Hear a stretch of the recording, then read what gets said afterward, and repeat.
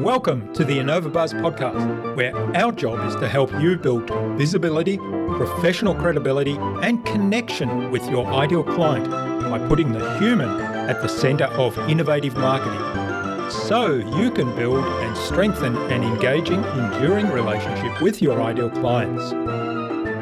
I'm Jürgen Strauss from Innova.Buzz, and I'm honored that you're here with me.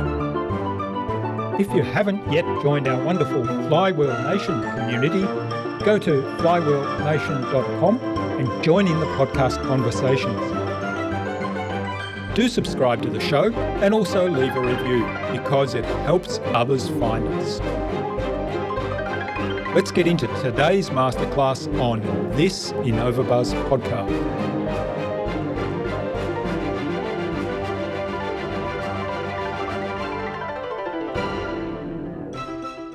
If you want to do something heroic, write a thank you note to one of your teachers. You'll be a hero. That's what they live for. Teachers have dedicated their lives and sacrificed a lot, and they just love hearing from former students about their influence on the world. My hope is that everybody alive would have the chance to find a way to express their unique genius, and I'm trying to encourage others to follow what they're good at, what they can get paid to do, what they enjoy doing, and what others find difficult and they find easy. That's likely to be something that you are better at than others. The thing that made you weird as a kid can make you great as an adult as long as you don't lose it. So with that, keep going forward.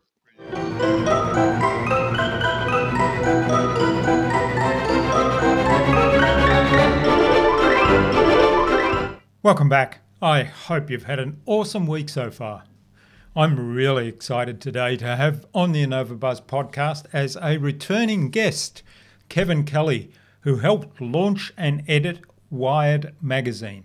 Kevin has written for the New York Times and the Wall Street Journal, among many other publications. His previous books include What Technology Wants and The Inevitable. Currently, he is Senior Maverick at Wired. His latest book is Excellent Advice for Living, Wisdom I Wish I'd Known Earlier. Fascinating title. Kevin was also our guest on episode 83 of the Innova.Buzz podcast, so go check out that episode when you've finished listening into this episode. Kevin's admired for his acute perspectives on technology and its relevance to history, to biology, and to society. Have you ever felt stuck in your business? I know I have. Feels like you're hitting your head against the wall and you need some inputs from somebody else because you're unsure of how to take it to the next level. At Flywheel Nation, our sponsor, we understand that feeling all too well. That's why we've created a community designed specifically for high-impact achievers like you. With Flywheel Nation, you'll have access to exclusive resources and connections that can help you supercharge your success. You'll tap into the collective wisdom of like-minded individuals and gain fresh insights that can transform your journey. Experience accelerated growth and propel your business to new heights by acting now and securing your spot in Flywheel Nation today. Head on over to Innova.Biz.co/flywheel to join. In our conversation, Kevin talked to me about how life is a constantly shifting landscape that presents opportunities for growth and new experiences. We talked about how it's essential to break free from any sense of equilibrium or harmony that holds us back and embrace the unknown. And we also discussed the potential of AI technology, such a topical subject these days. The potential of AI technology in solving problems and pushing the boundaries of what is possible, while being aware of the dangers of misuse. Finally, we discussed the importance of finding our own paths and unique genius, as each of us should be the star of our own movie. Without further ado, then let's fly into the hive and get the buzz from Kevin Kelly.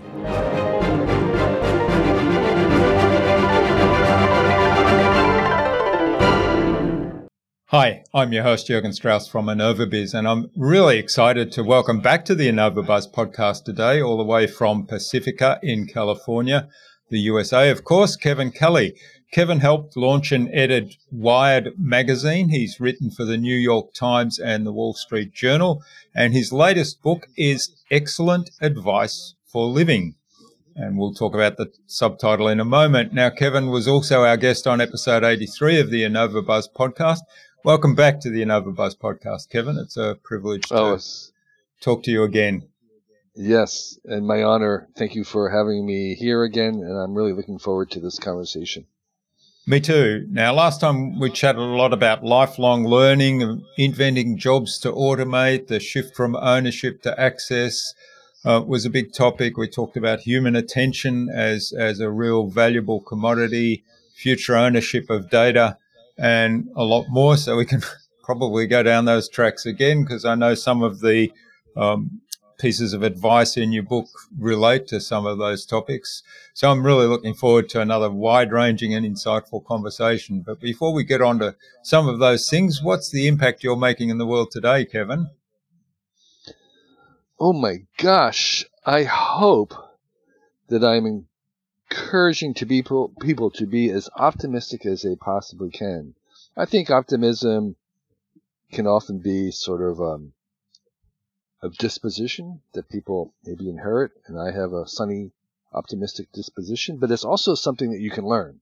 You can teach children to be more optimistic. There's something called learned optimism. And I myself have been teaching myself to be even more optimistic than I am naturally.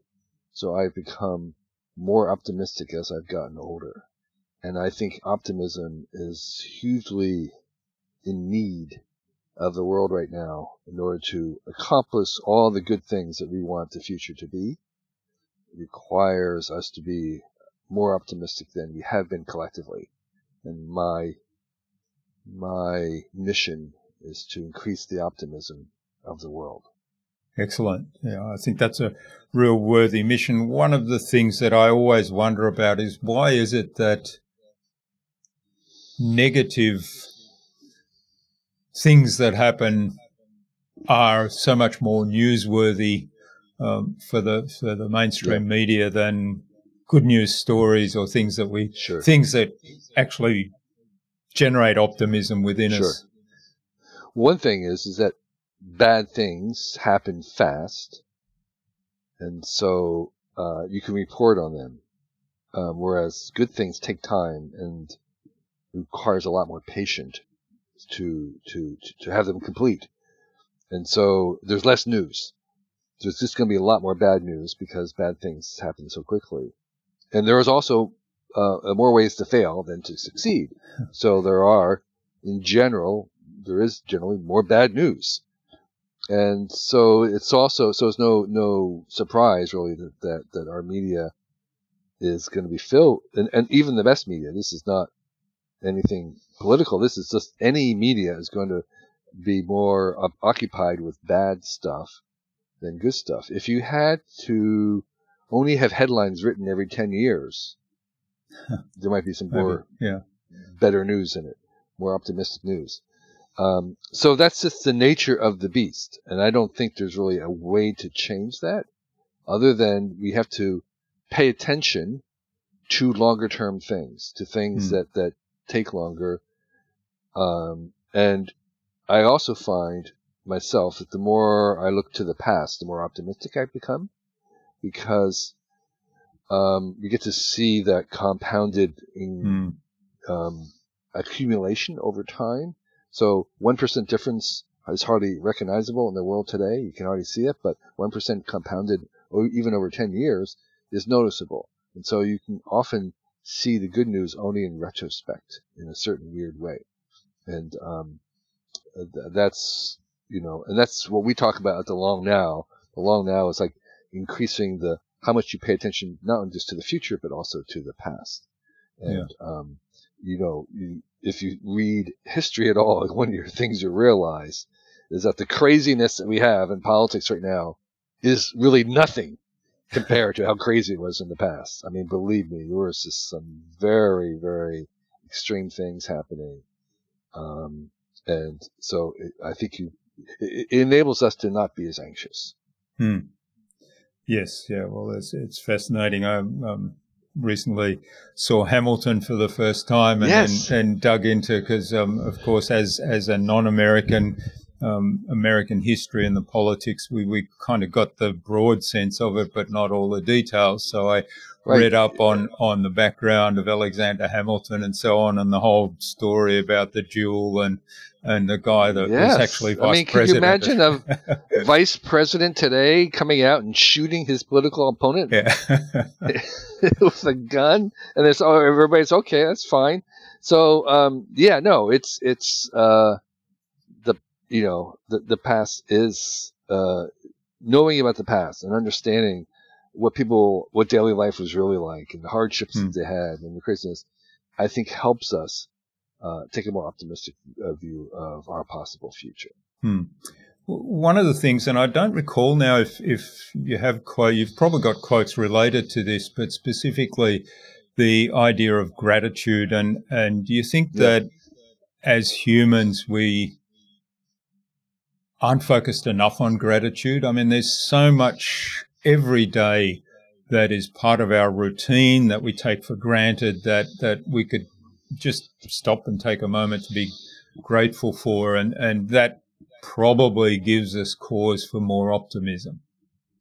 Absolutely. One of the little bits of advice in the book is excellent advice for living, is that taking a moment to write down what you're grateful for each day is the best mental therapy that you could possibly pay for. And that stance of gratitude is something that motivates me.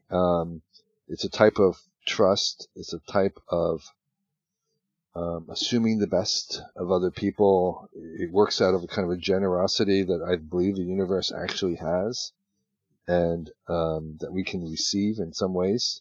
I have another bit of advice in the book about pronoia, a term I did not invent, but I've used, which is the opposite of paranoia. So paranoia is this belief that you have, an assumption that everybody's conspiring behind your back to take you down, and pronoia is the opposite, which is everybody's conspiring behind your back to make you succeed.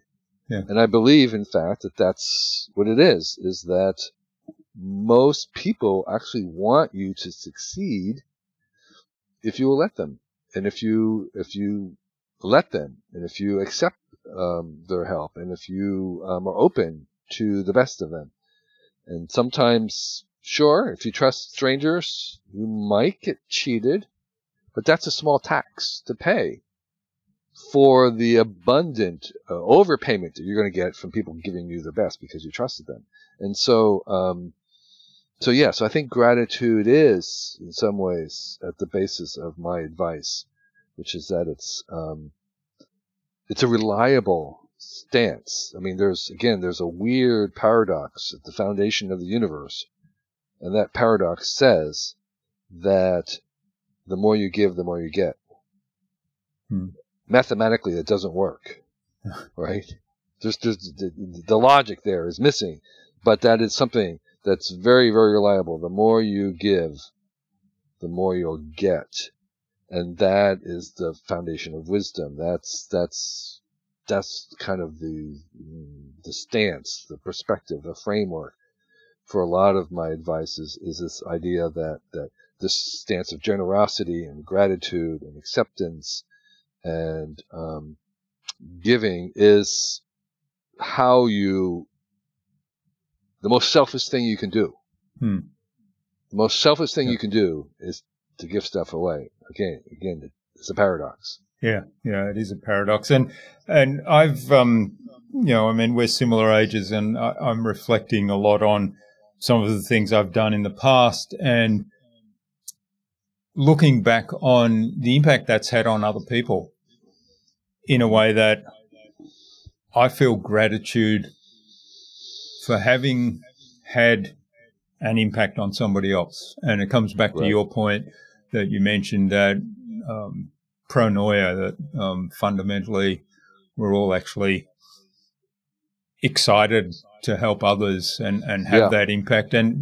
But I'm like, I get fulfillment and satisfaction out of having had that impact, which is the selfish part of it. So there's actually a gift in that for me, as well as whatever the gift was for the other person that took some action as a result of what I did or said. Yeah, exactly. Yeah, it's there's a temptation to think that this is a kind of a privileged position to be speaking from, as a person that's had many opportunities through life. But my observation is not just based on my own life. My observation is based on having spent an enormous amount of my own life living among some of the poorest people in the world, and some of the poorest people who are still poor today in other countries around the world, and seeing that the same thing is true, no matter what your station and how you begin, that even if you are desperately poor, it's still the same thing, that those who adopt pronoia, that those who are generous, even with little, will still, in the end, do better than those who don't. And so it doesn't. So you can still be generous no matter where you begin. Yeah, excellent point. One of the things you mentioned is the idea of compounding and looking back on a longer term and reflecting on how far you've come, for example. And one of the quotes in the book that I've noted down here that I really like is, a worthy goal for a year is to learn enough about a subject so that you can't believe how ignorant you were about that subject a year earlier. And I thought that really resonated for me, because I sometimes delve into some new things and I get really frustrated and I get angry that it's not, that I'm not kind of making more progress on learning this or mastering it. And then at some point I look back and I think, oh, this is all so easy now, simply because I've invested that time and just continued to learn, and that compounding effect kicks in.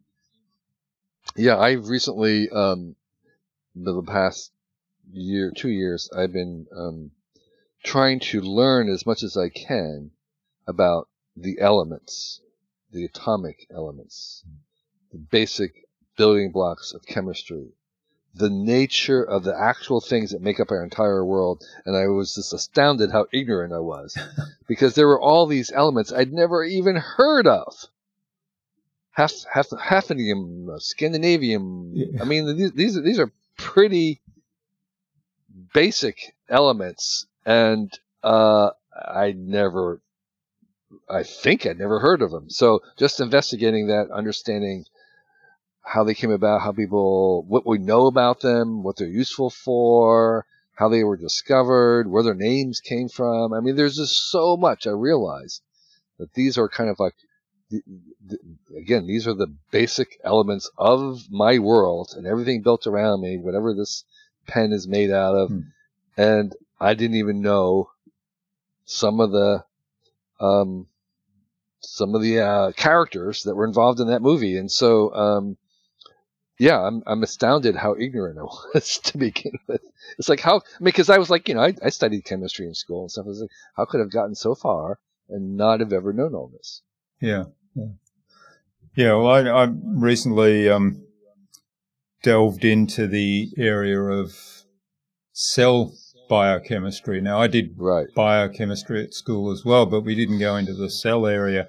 And understanding the interactions inside the human body that trigger various things to happen around metabolism, around sleep, around diet, around fat storage, and the relationship. And again, going back to history, because the way the human body has evolved in terms of cell structure and cell metabolism actually hasn't kept pace with the changes in modern diet over the years. Yeah, And so it's just true. understanding all of that. And again, it's like you said, there's, oh, wow, I didn't know all that. And at some point, things are starting to fall into place again. So it's again this thing of looking back 3 months or so and saying, oh, I can't believe I didn't know any of that. Yeah, exactly. And of course, the world is very large, and there is so much to know. So you can't know everything, but you can still you can always improve everything in every direction. We're not all equally outfitted with talents. We have a different mix, but we can all get better in whatever direction we want to go. And part of my book is about this advice about trying to have people rise and grow in the direction of whatever that mix of talents they have, and trying to understand what it is that each person is unique and has in a unique combination. Just like we have unique faces, we all look a little different, sufficiently that an AI can actually tell us apart. And so we want our lives to be the same way. We want our life to be improbable. That's another way of thinking about it. If you like a kind of a systems point of view, entropy is all about making the probable. So everybody probabilistically is headed towards heat death. And there's these little pockets of improbability, which is what life is all about. And we want to become more improbable than we were. Yeah. And the most remarkable people are very improbable. Yeah. And that's what a life is. It's a life is aiming for the improbable and making yourself the most improbable character that you possibly can, which is not easy to do. It's a lifelong journey. And by the way, the route to becoming the only you requires everybody else to help you. That's kind of another paradox. Is that the only way to become an individual is with a lot of friends' help. Yeah. Yeah. Well, one of the things that fascinates me as well is this whole area of quantum physics. And if you kind of delve into that at a metaphysical level, we're all connected in some ways. Yeah. So whatever you do impacts me in some way. In some way. Yeah. And so that comes back to that paradox of we need everybody's help. Right. Yeah. So and that's the infinite game. There's finite games which are played to win or lose, and everybody must obey the rules, and it's completely unfair, and people are outraged if you don't follow the rules. And there are winners and losers, and then there's infinite games. And the purpose of an infinite game is not to win or lose, it's to keep the game going and get as many people to play. And so you're and that's what we're involved in life, is an infinite game, because we're all connected and we want everybody to win. So what we want the game to continue as long as possible. Yeah. Yeah. One of the other things, you talked about becoming improbable. One of the other quotes that's reminded me of, and I think it may be later in the book, the chief prevention against getting old is to remain astonished. Yes. Right. Yeah. So getting old in that case is, obviously we age, but I think old there means that we stop learning, stop changing, stop growing. And I would say, maybe rephrasing it more correctly, to keep growing, we remain astonished. And so,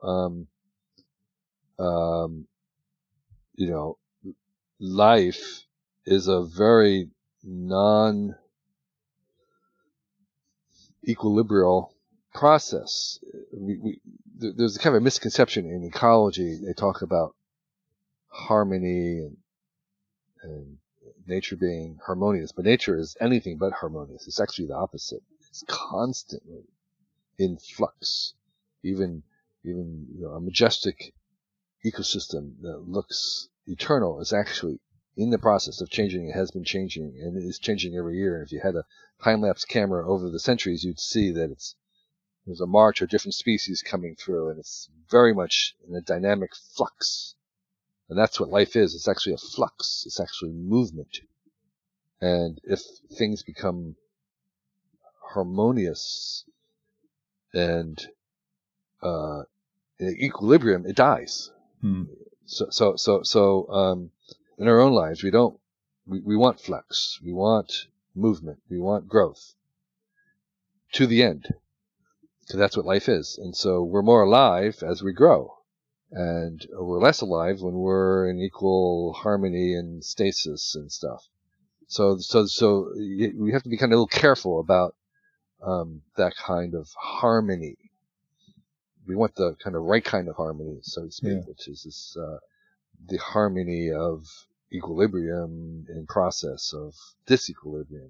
Kind of like it's like the harmony of a surfer is what they often talk about. Surfing along the waves, and there's a certain harmony where you're in balance, but you actually are almost falling over the entire time. Yes, yeah. Just working pretty hard to keep that balance, right?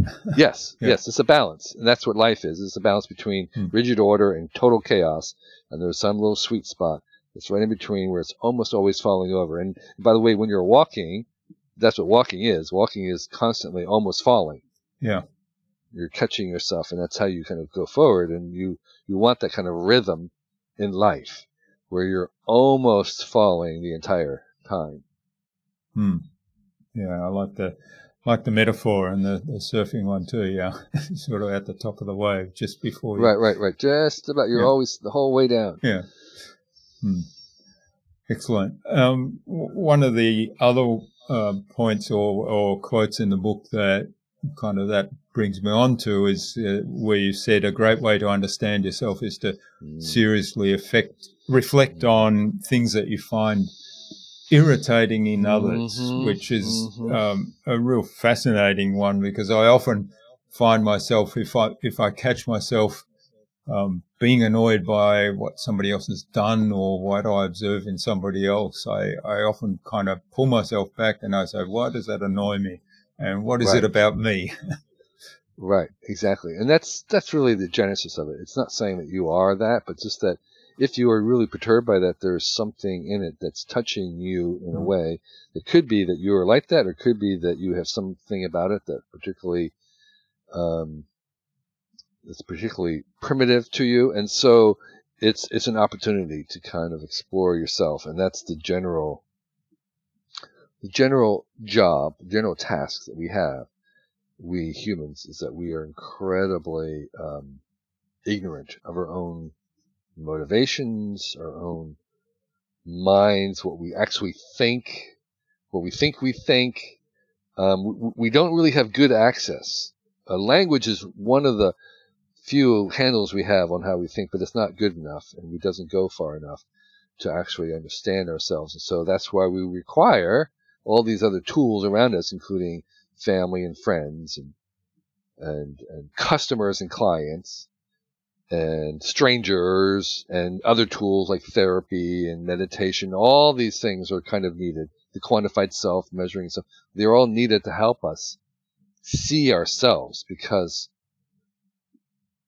the way we're built, we're just very hard for our own egos or whatever are center to see who we are, to understand how we work, and to understand what we're good at and what we can do and how we matter. And so that's why we're social beings. I mean, that's why we are born into these elaborate networks of people, is not as punishment, but as a way in which we can arrive at our kind of self-awareness and self-knowledge so that we can be our best. Wonderful. Well, you touched on language there. You did mention AI earlier, so I wanted to touch on this. There's been a massive amount of buzz for the last, I guess, 6 months now around ChatGPT in particular, but the whole idea of these language learning models. So what's your take on those, and how do they factor into your picture of optimism for the world? Yeah. Well, I'm hugely optimistic. Very, very excited by what's happening. there's so many ways to talk about it. Here's one framing of it, which is that a lot of what these AIs, recent AIs, the generative AIs, the chats that can work with text, and the image generators that work with text, a lot of what they're doing is not actually new. It's actually been capable of, say, in the last 5 years.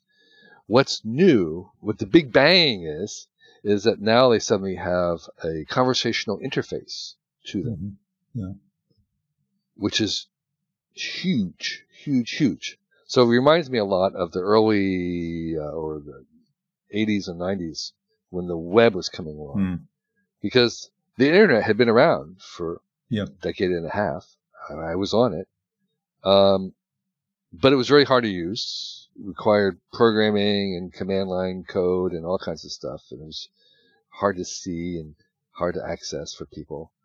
And the Big Bang was the invention of Mosaic and the web. And suddenly now it was the same technology basically, but now it was suddenly visible. Now it was suddenly accessible to everybody. And that was this mad rush as people kind of just, they finally got it. It was no longer just teenage boys.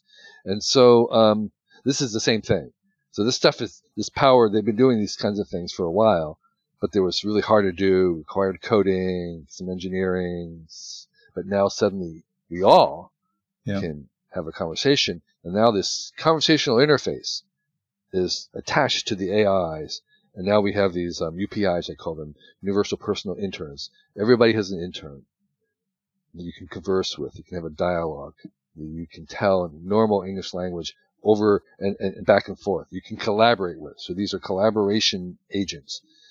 And these collaborative aliens are working with us, and they're as fast as we can speak, they're being plugged into everything. Every app, every company is just bringing them on, just like everybody went onto the web very, very quickly. And they're kind of being embedded into us. And what they give us is this universal personal intern. They give us the work of interns. So Google GPS gave us the personal navigator. The search engines gave us personal librarians. And now we're going to have the personal interns that will do all kinds of work for us. And some of the most mediocre people will be helped the most. And then the really professionals will also use it to do a lot of the kind of work that they can do, but don't want to have to do, and certainly can't do a lot of it very quickly. So, so it's really magical. And one of the things about it is that the inventors of these technologies have no idea what they were going to be used for, or what they were good for. They didn't know. Yeah. So they're surprised by what's happening as anybody else. And that also means that they don't know what they're bad for. And my refrain is that we can't figure out the plus and minuses of technologies by thinking about them. There's only a limited amount of what we can do. We can only judge them by the evidence of actual use. We have to use them over time. And ChatGPT 4 has been 12 days, I don't know, some crazy number of days, a few days, where already people were wanting to regulate it. After 12 days, this is like, no. We have to use it for years, really. We need not just one study, we need hundreds of studies, just like health. You don't make a policy on something around health based on one study, 2 studies, 10. You need hundreds of studies because there's so many variables to unpack and disentangle.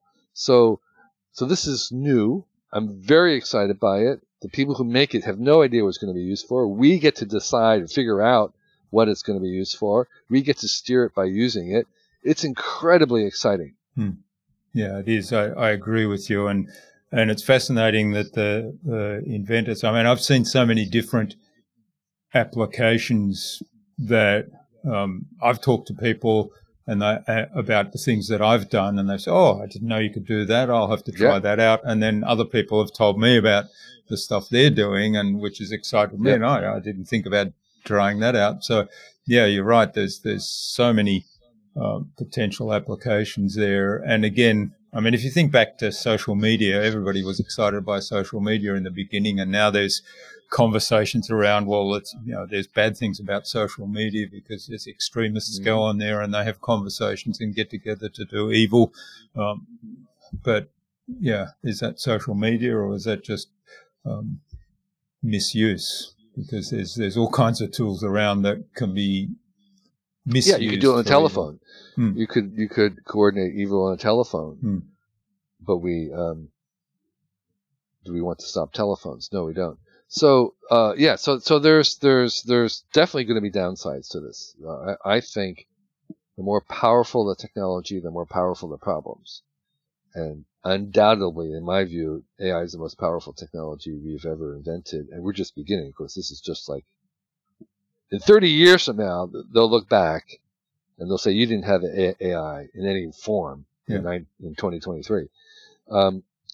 But it is nonetheless, we're entering into the most powerful technology, and it will be powerfully misused and powerfully abused. There's no doubt in my mind. But I am enthusiastic and optimistic about it because our capacity for solving problems has actually been increased by this AI. So we have new problems that will be bigger than ever, but we have new power to solve problems that are bigger than ever, and that actually increases faster. Our will to survive always exceeds our will to destroy. So as long as we can create 1% more than we destroy every year, we got civilization. On the path forward, yeah. It's a compounding effect. Right. Yeah. All right. Well, this is fascinating. Kevin, I could go on talking ages about it, go and pull some more quotes out of the book, but we do want to leave some for the listener to go and read themselves. Sure. I have some advice for like 20-year-olds. This book was kind of written a little bit for my adult young children, and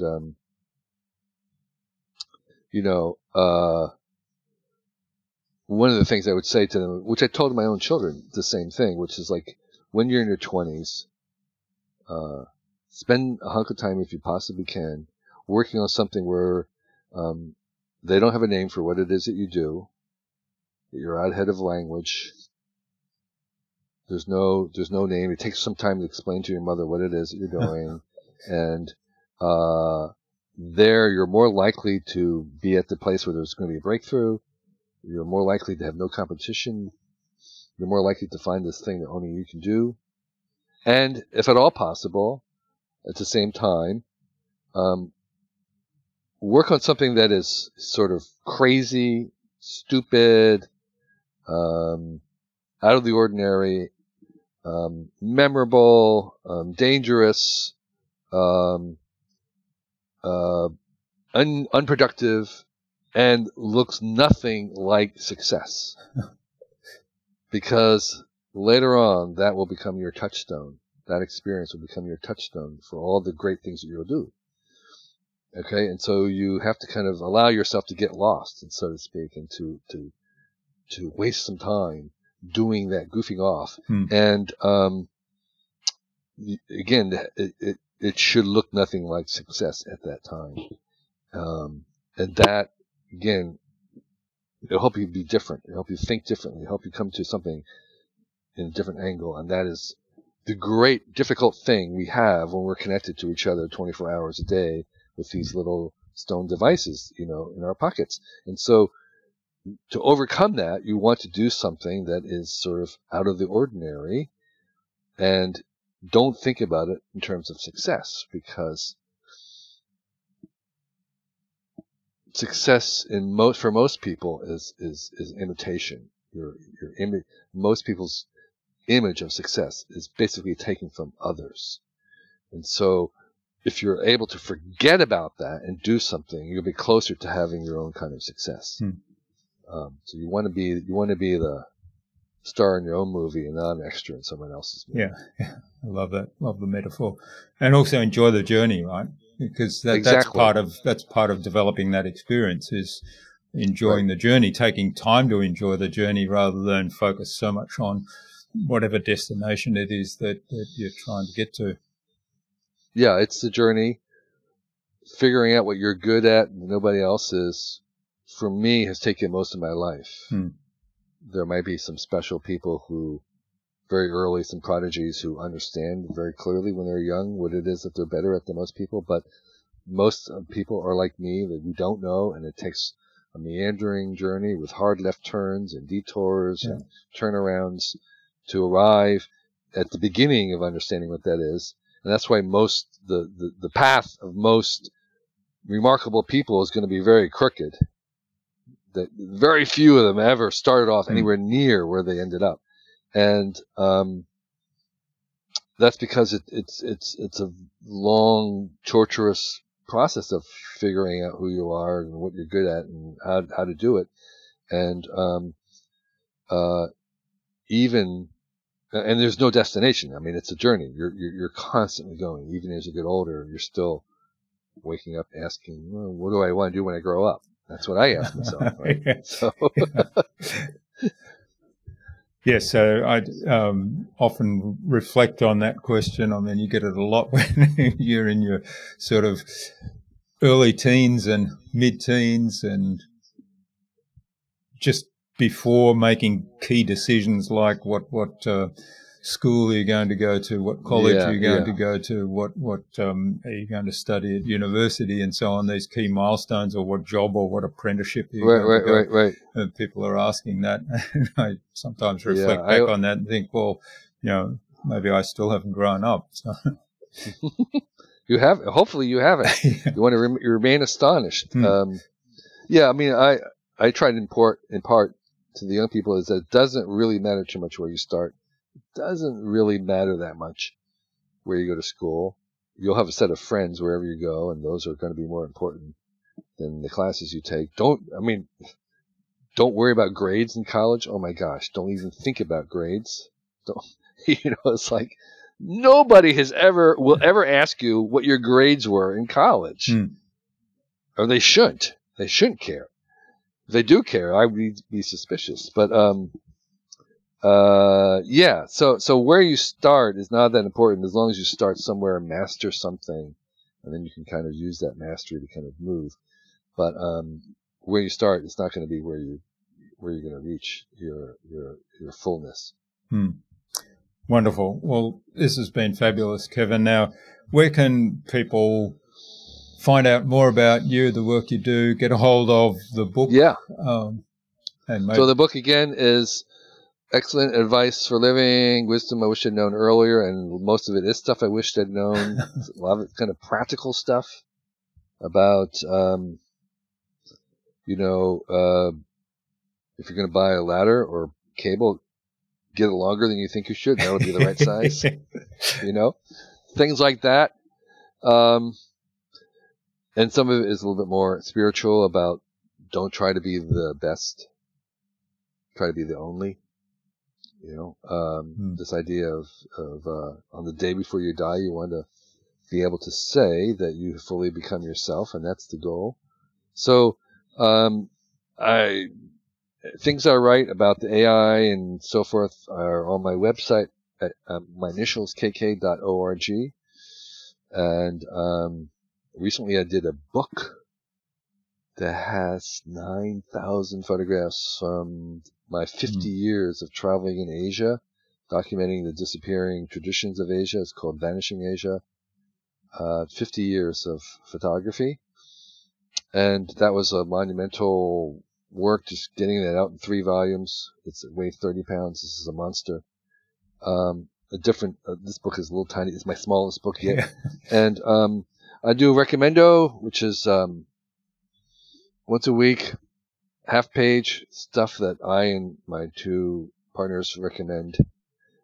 A little tiny paragraphs of stuff, good stuff.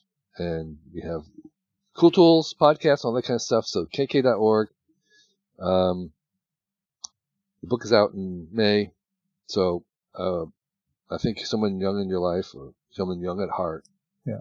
would enjoy it. 450 little bits of tweetable advice that you could use to remind yourself.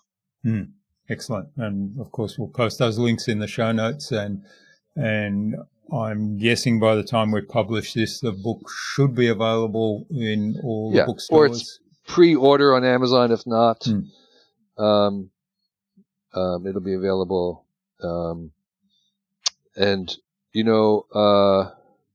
my hope is that everybody alive would have the chance to find a way to express their unique genius. And I'm trying to encourage others to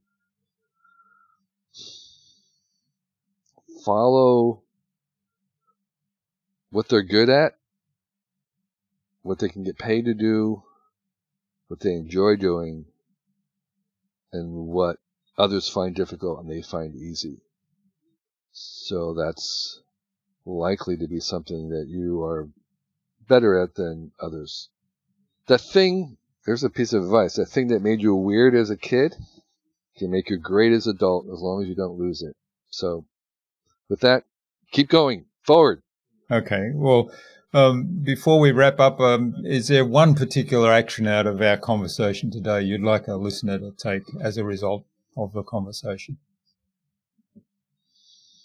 We didn't mention it, but if you want to do something heroic, write a thank you note to one of your teachers. You'll be a hero, and that's what they live for. Their teachers have dedicated their lives and sacrificed a lot, and they just love hearing from former students about their influence on the world. Excellent. Well, there's a very concrete action, so encourage everybody to do that. And thanks so much, Kevin, for sharing your time and your insights with us so generously, and some of the bits of wisdom from your book. And as you say, it's there's all these things we learn as we go through life's journey, and you think back and think, oh, I wish I had have known that 20 years ago or 30 years ago or more in our case. And it's So I wrote them down, and I hope they're helpful to everybody else out there. And let me know what you think. So again, thank you for having me.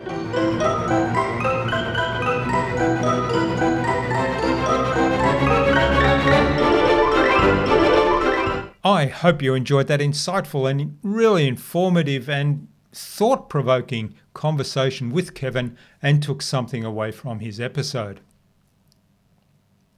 So go ahead, sit down, write a thank you note to one of your teachers. Write a handwritten note, because likely they might even predate the internet and email era. Just write down how you're grateful for what they did and the impact they had on your life, and tell them a little bit about what you've done and what you're doing to have an impact in the world, because that ultimately is their impact in the world. Kevin's episode can be found at Innova.Buzz.co/KK2. That is K and the number 2. All lowercase, all one word, Innova.Buzz.co/KK2. You'll also find contact information there for getting in touch with Kevin, as well as links to his website, to his books, to his social media pages, and the other resources we spoke about in our conversation today. If you're still tuned in, and if you're hearing me now, you obviously are, and you're loving this discussion, then share it with a friend who will appreciate it just as much as you do. Also, you can grab a valuable bookmark token at Innova.Buzz.co/bookmarks to create a lifelong reminder and your very own personal recording of this episode for the price of a cup of coffee. When you buy the token, 50% of the revenue will go towards Kevin as the guest of the episode, and the other half goes towards supporting this show and keeping the power running so that I can record my episodes and run the internet. It's a fantastic way to show the guests some love and support. Kevin suggested that we have a conversation with photographer Chris Michelle on a future Innova.Buzz podcast episode. So Chris, keep an eye on your inbox for an invitation from us to the Innova.Buzz podcast courtesy of Kevin Kelly. Thanks for listening. We'd love you to leave a review on this episode. It will help us to make the podcast better for you. Simply go to lovethepodcast.com/Innova.Buzz and pick your preferred platform.